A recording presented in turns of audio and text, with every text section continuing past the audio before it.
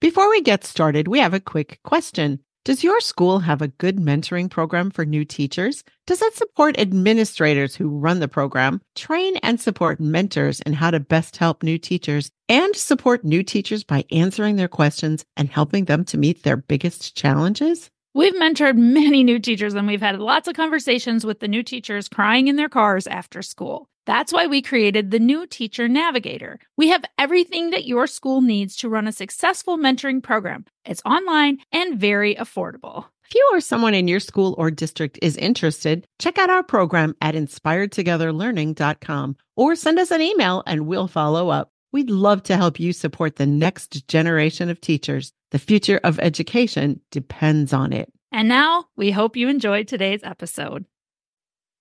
The fear of criticism can be a powerful deterrent in our lives. Do you have a fear of failure? Are you afraid to let your real ideas and preferences be known? Do your fears of what people will think ever hold you back from living the life that you want to live? If any of those are true, you might have a fear of criticism. Today, we're talking about how to cope with and conquer criticism.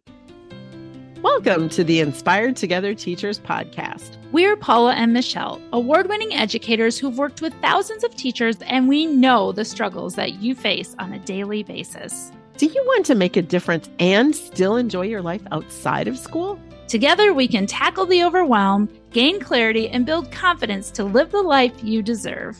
Are you ready to be inspired? We can't wait to explore ways to improve your work life and home life so that you can live your best life. I will start this episode today because I have often struggled with criticism. And I'm not even talking about actual criticism. I'm even talking about worrying about the possibility of being criticized before it has even happened. Fear of criticism is a powerful thing because criticism doesn't even actually have to occur for the fear to set in. Just the memory of a past criticism or the potential that people will not like or understand us can be enough to shut us down. I've struggled with this for a lot of years, and I've actually overcome it to a great extent. I still feel sometimes sensitive about criticism, but I've also learned how to cope with it. Hopefully, we can share some ideas with you today from our own wisdom on this topic and the things that have happened to us. I'm guessing that many people also share that fear of criticism. Nobody likes to be criticized, but some people have a really particularly strong fear around it. It's interesting because I feel like I worry about criticism much more professionally than I do personally. I can take criticism about my house, for example. I'm not a good decorator. Michelle does my decorating for me. Thank you, Michelle. And if I put something out and people are like, what were you thinking on that? Or what were you trying to do? I'm like, oh, I forgot to ask Michelle. Sorry, I tried to decorate on my own. That doesn't bother me at all. But professional criticism hits me really hard. That is much more hurtful for me. And for some people, it's the exact opposite. They aren't hurt about professional criticism, but can get really hurt about personal criticism. A lot of people have perhaps a perfectionism, especially at work, but maybe in other areas of their life as well. They're very perfectionist. They want to do everything perfectly, dot all the I's, cross all the T's, on time, in order, everything done perfectly. Sometimes the reason for that is they want to be above reproach. They don't want to be criticized. So you work really hard to do things perfectly, which sometimes is fine. And sometimes that is a struggle and it's very wearing on you. It can be exhausting. It also can prevent criticism because you've done it perfectly. Who can possibly critique that? But there's a cost to that, and there's a time and place for that. People will often say, I have a fear of failure. But according to thought leader and marketing guru Seth Godin, people aren't afraid of failure. What we're really afraid of is criticism. We're choosing not to try new things or launch new initiatives or say something remarkable or audacious because we worry that we're going to be called out for it. We're worried that someone is going to hate our ideas. People don't like to be laughed at or feel foolish if somebody remarks on something that we have done. I think he's onto something. It's less about fear of failure. It's more about fear of criticism. I agree. And I also think early experiences with that can have lasting effects. I'll give you an example of my daughter when she was 8 years old. She wanted a pair of tennis shoes that was bright, shiny yellow vinyl, and she loved them. She put them on, she danced around in the store, and she was quite excited about them. So we bought the tennis shoes, and they looked so cute with her jeans. She was wearing a sunny yellow striped shirt. She marched off to school that day so proud in her new outfit. She came home that day in tears. She was 10 minutes out the door and onto the school bus when someone told her that she had duck feet and she looked like a duck. She was devastated. No amount of cajoling or reassurance that the boy was just a third grade jerk with no fashion sense could ever convince her to wear those shoes again. She never touched them again. Taking a fashion risk was a painful lesson in conformity for her. And it was so strong that my third grade daughter, it left an indelible mark on her for the rest of her life. She has a fear of being laughed at. It has influenced her clothing choices since then. She learned choose clothes that were safe. Wear what everybody else is wearing. Don't wear yellow vinyl shiny shoes. That's really sad to me that an experience like that can have so much effect on your life. But that's how much we dislike being criticized and how powerfully that can affect us. It's why we're afraid to step out of the box and put new ideas in the world or express our true feelings. You might have experienced something like that. Maybe it changed your future behaviors. Fortunately, people can overcome that fear of criticism. Let's look at some of the issues around the fear of criticism and how we can overcome that. First of all, fear of criticism keeps you from sharing your ideas. Think about this. Have you ever been in a class or a workplace situation where somebody answered a question or gave an idea and it was immediately shot down? Chances are that you learned from that environment not to speak up because you don't want to be the person who gets knocked down as well. Holding back is sometimes safer than opening yourself up to that potential criticism that might come. It's sad because we don't give our full genius to the world then. We're holding back so we don't get crushed. Yeah, we don't want to be told, "Well, that's a stupid idea," or that will never work. You've heard those things. You've heard that kind of information, and it sort of makes you think, oh, well, what's the point? Why should I even bother with this idea? They're just going to tell me they tried it and it'll never work. And that's a safe choice, but it also keeps those ideas from getting into the world. The next time you're finding yourself at home or at work hesitating to speak, take a few minutes to answer these questions for yourself. Could my ideas offer something of value? If you're thinking them, there is something there, so you should let it out to the world. Not everything's going to stick. That's okay. Also ask, what's lost if I don't speak up? If it matters, it's worth sharing your idea. Ask, what if they don't like my ideas? You know what? If people don't like your ideas, that's okay. You can't please everybody. If they're questioning your ideas, you know that they heard you. You know you said something that stirred something in them that was worth remarking on. And finally, you can ask, what is the worst that could happen if I speak up?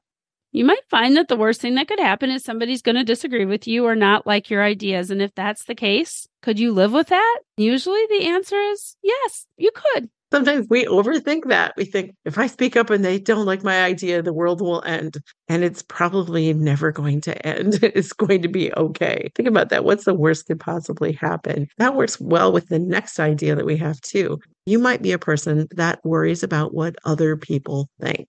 This likely comes from something someone has said to you in the past when you were a child, maybe. It was meant as a reproach. It was meant as a way to stop you from doing or say something. What will people think? You may even have used that phrase yourself. I have an example of this that taught me I don't have to worry about what will people think because I always worried about it. My mother used to say that a lot. You're going to wear that? What will people think? You're going to act like that? What will people think? When we bought our first house, I wanted to paint the dining room navy blue. Everyone thought I was crazy. And more than once, the phrase, what will people think, popped into my head. What if others hated it and they think I have no taste? And what if they laugh at me?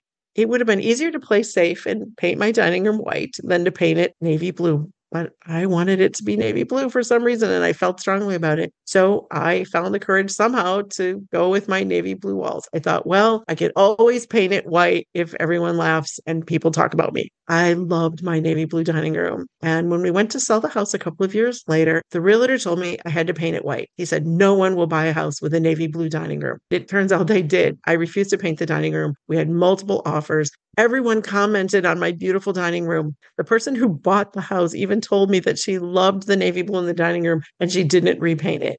The expected criticism, what will people think, never appeared. That gave me the confidence to trust my decisions and not worry about what will people think. Ask yourself, what will people think? Do you really care what they think? Sometimes the answer to that should be no. Too often we're worrying about people that we don't even know. What will they think? Have you ever put on a clean shirt to go to the grocery store because you're going to see people? What will they think? We both have done that. Really care what the cashier thinks of my shirt. I really don't. But why do we worry about that? It's very liberating if you can just say, I don't really care what other people think. What other people think, honestly, is none of our business. It's what they think. It's not ours to hold. That's an audacious and bold statement, and you might disagree with us, but it takes a lot of confidence and letting go of worrying about what other people think. After all, you cannot control what is going on in their mind. Who cares what they think? It's none of our business. When you think about that, it is really kind of your ego to think that you can influence what people think because that's their head, not yours. I think about the time I wasted when I was younger worrying about what other people thought of me. The prime example of a little age and wisdom and having been around the block a bit that I don't worry about that anymore. When I was younger, that was a huge thing for me. What will people think? What will they think of me? I've learned to let it go. Also, something we need to let go is our own worst critic, because sometimes the criticism is coming from ourselves. External critics aren't our only worry. Many of us also have a really strong inner critic that is running rampant inside our head, spilling out all kinds of things that we do not need to tell ourselves. Our inner critic is responsible sometimes from stopping us from doing many of the things we want to do. It's easy to stop yourself from doing something. Well, what if it doesn't work out? What if I don't get this position? What if they think I'm a narcissistic raving lunatic? What if, right? Ask yourself, what benefits will you get from whatever it is that you're so afraid of? The benefits outweigh the risk? Give it a chance. This is just one of those things, too, that you can talk yourself out of everything. We've talked about this before, but if you're the list maker, write yourself a list of pros and cons. Here's what would happen if I did this. Here's what could go wrong. Here's what could go right. Question is sometimes, well, what if it doesn't work? Bigger question is, but what if it does? Tell that bully in your head to go away. Then commit, believe, and go all in. We don't need to be our own worst critics. Another idea is to reframe criticism as feedback. Sometimes what we perceive as criticism is meant to help us, not to reprimand us. I worry about this with students all the time. We've also talked about this on previous episodes, but I give a lot of feedback. And it's not meant as criticism. I give a lot of feedback because I want people to look at it and learn from it and grow from it. So there's a challenge, I think, to listen to feedback without becoming angry or defensive. Even if you don't agree with the feedback or you didn't ask for it, it might be an opportunity for growth or development. You can always ask yourself, what can I learn? As teachers, I think it's really important to put ourselves into the shoes of our students. We are giving students feedback all day, every day, which they could easily interpret as criticism. Sometimes when people are giving us feedback, we take it as criticism. Think of how much feedback kids get in a day, how much they could take in as criticism. We don't mean it to be that way, but maybe that's their perception. Maybe it's just your perception that this is criticism. Maybe it's feedback to make you better. We need to give ourselves the same expectations that we have for our students, that this is something we can learn from potentially. And then what do we do with that? This is sort of the silver lining. The silver lining to criticism is maybe I can learn something from this and do something better. If you haven't checked out our silver lining episode, it was our last episode, so you might want to go back and check that one out. Another way of dealing with criticism and conquering it is to stop taking everything so personally. It is really easy to take criticism to heart. It feels like a personal attack. It can bruise our ego and it feels so threatening. But sometimes that criticism isn't about you. You don't always know what someone's going through. You don't know if they've had a bad day or if they need to vent or if they're really upset about something. You get a curt email from the principal that might mean that she is super busy, not that she's upset with you. Or your friend didn't text you right back. Well, maybe she's not mad at you. She just hasn't seen it, or she was interrupted before responding. Maybe she was in the shower. Don't take it so personally. This is a good reminder that when you read an email or read a text that might have you upset, your first instinct might be to take it personally. But if you can step back and reread it from a different perspective, could they have said this jokingly? Could they have said this in a way that was just meant to help, not to be criticism? Maybe they were just offering a suggestion. I know that I need to do that many times when I read emails. I read emails multiple times before I send and after I receive if I feel like I'm taking something personally, because it's really easy to take something personally, then you can become defensive, and that's what we want to avoid. Our final suggestion is to discern if the criticism is worth your time and energy. Listen to it or read it if it's written criticism, and then decide, is this really true? Is it valid? Is it helpful? And honestly, is this meant for my improvement? Sometimes people just criticize to criticize. If there's no truth in it, if it's not helpful to you, and if it's not meant for you to be a better person, then you can just let it go. But if it is, you can act on it. Sometimes there are people who will say something to you, criticize you in some way because it will make them feel better about themselves. If I put you down, I will feel better about myself. And again, it's not about you, and it's probably not worth your time and energy. We probably all have had examples of being criticized for something that we didn't do, or the criticism is unfounded because there are other extenuating circumstances that someone didn't know something about. So you always have to consider the source, consider the perspective of that person, consider your own perspective, and you get to make those decisions. If this is valid criticism, great. Learn from it, act on it. And if it's not valid, like in Frozen, let it go, let it go. Criticism is definitely a part of life. It is not going away, whether it's our own internal critic or the critics outside of us. We hope this episode has helped you to see that you can conquer criticism. It doesn't have to control you. You can control it. We leave you with this quote today from Aristotle. There's only one way to avoid criticism. Do nothing, say nothing, and be nothing. That's no way to live. Instead, dare to be above average, original, and unique. And our recap today, fear of criticism can cause us to hold ourselves back and play small. When you avoid doing things that potentially cause you to be criticized, you are also withholding something of value from the world. Use criticism as an opportunity for learning and recognize that it is not always about you. You can conquer fear of criticism. In true teacher fashion, we always end our podcast with homework. Our homework for you today is to think the next time you encounter criticism. Is it worth listening to? Can you grow from it, or can you let it go? Don't let that fear of criticism hold you back. We won't be grading your homework, but we'd love to hear how it's going. So reach out to us through our email, our social media channels, or our website, inspiredtogetherteachers.com. In closing, don't forget that you can always access all of the podcast episodes and all the show notes, as well as hundreds of other articles about teaching life and home life. You can find them on our website, inspiredtogetherteachers.com. That's all for today. Class dismissed. Thanks for listening to today's episode. If you'd like to continue the conversation, join us on Instagram and Facebook at Inspired Together Teachers, or head over to our website, inspiredtogetherteachers.com, for more podcast episodes, our award-winning blog, and free guides to help you be your best.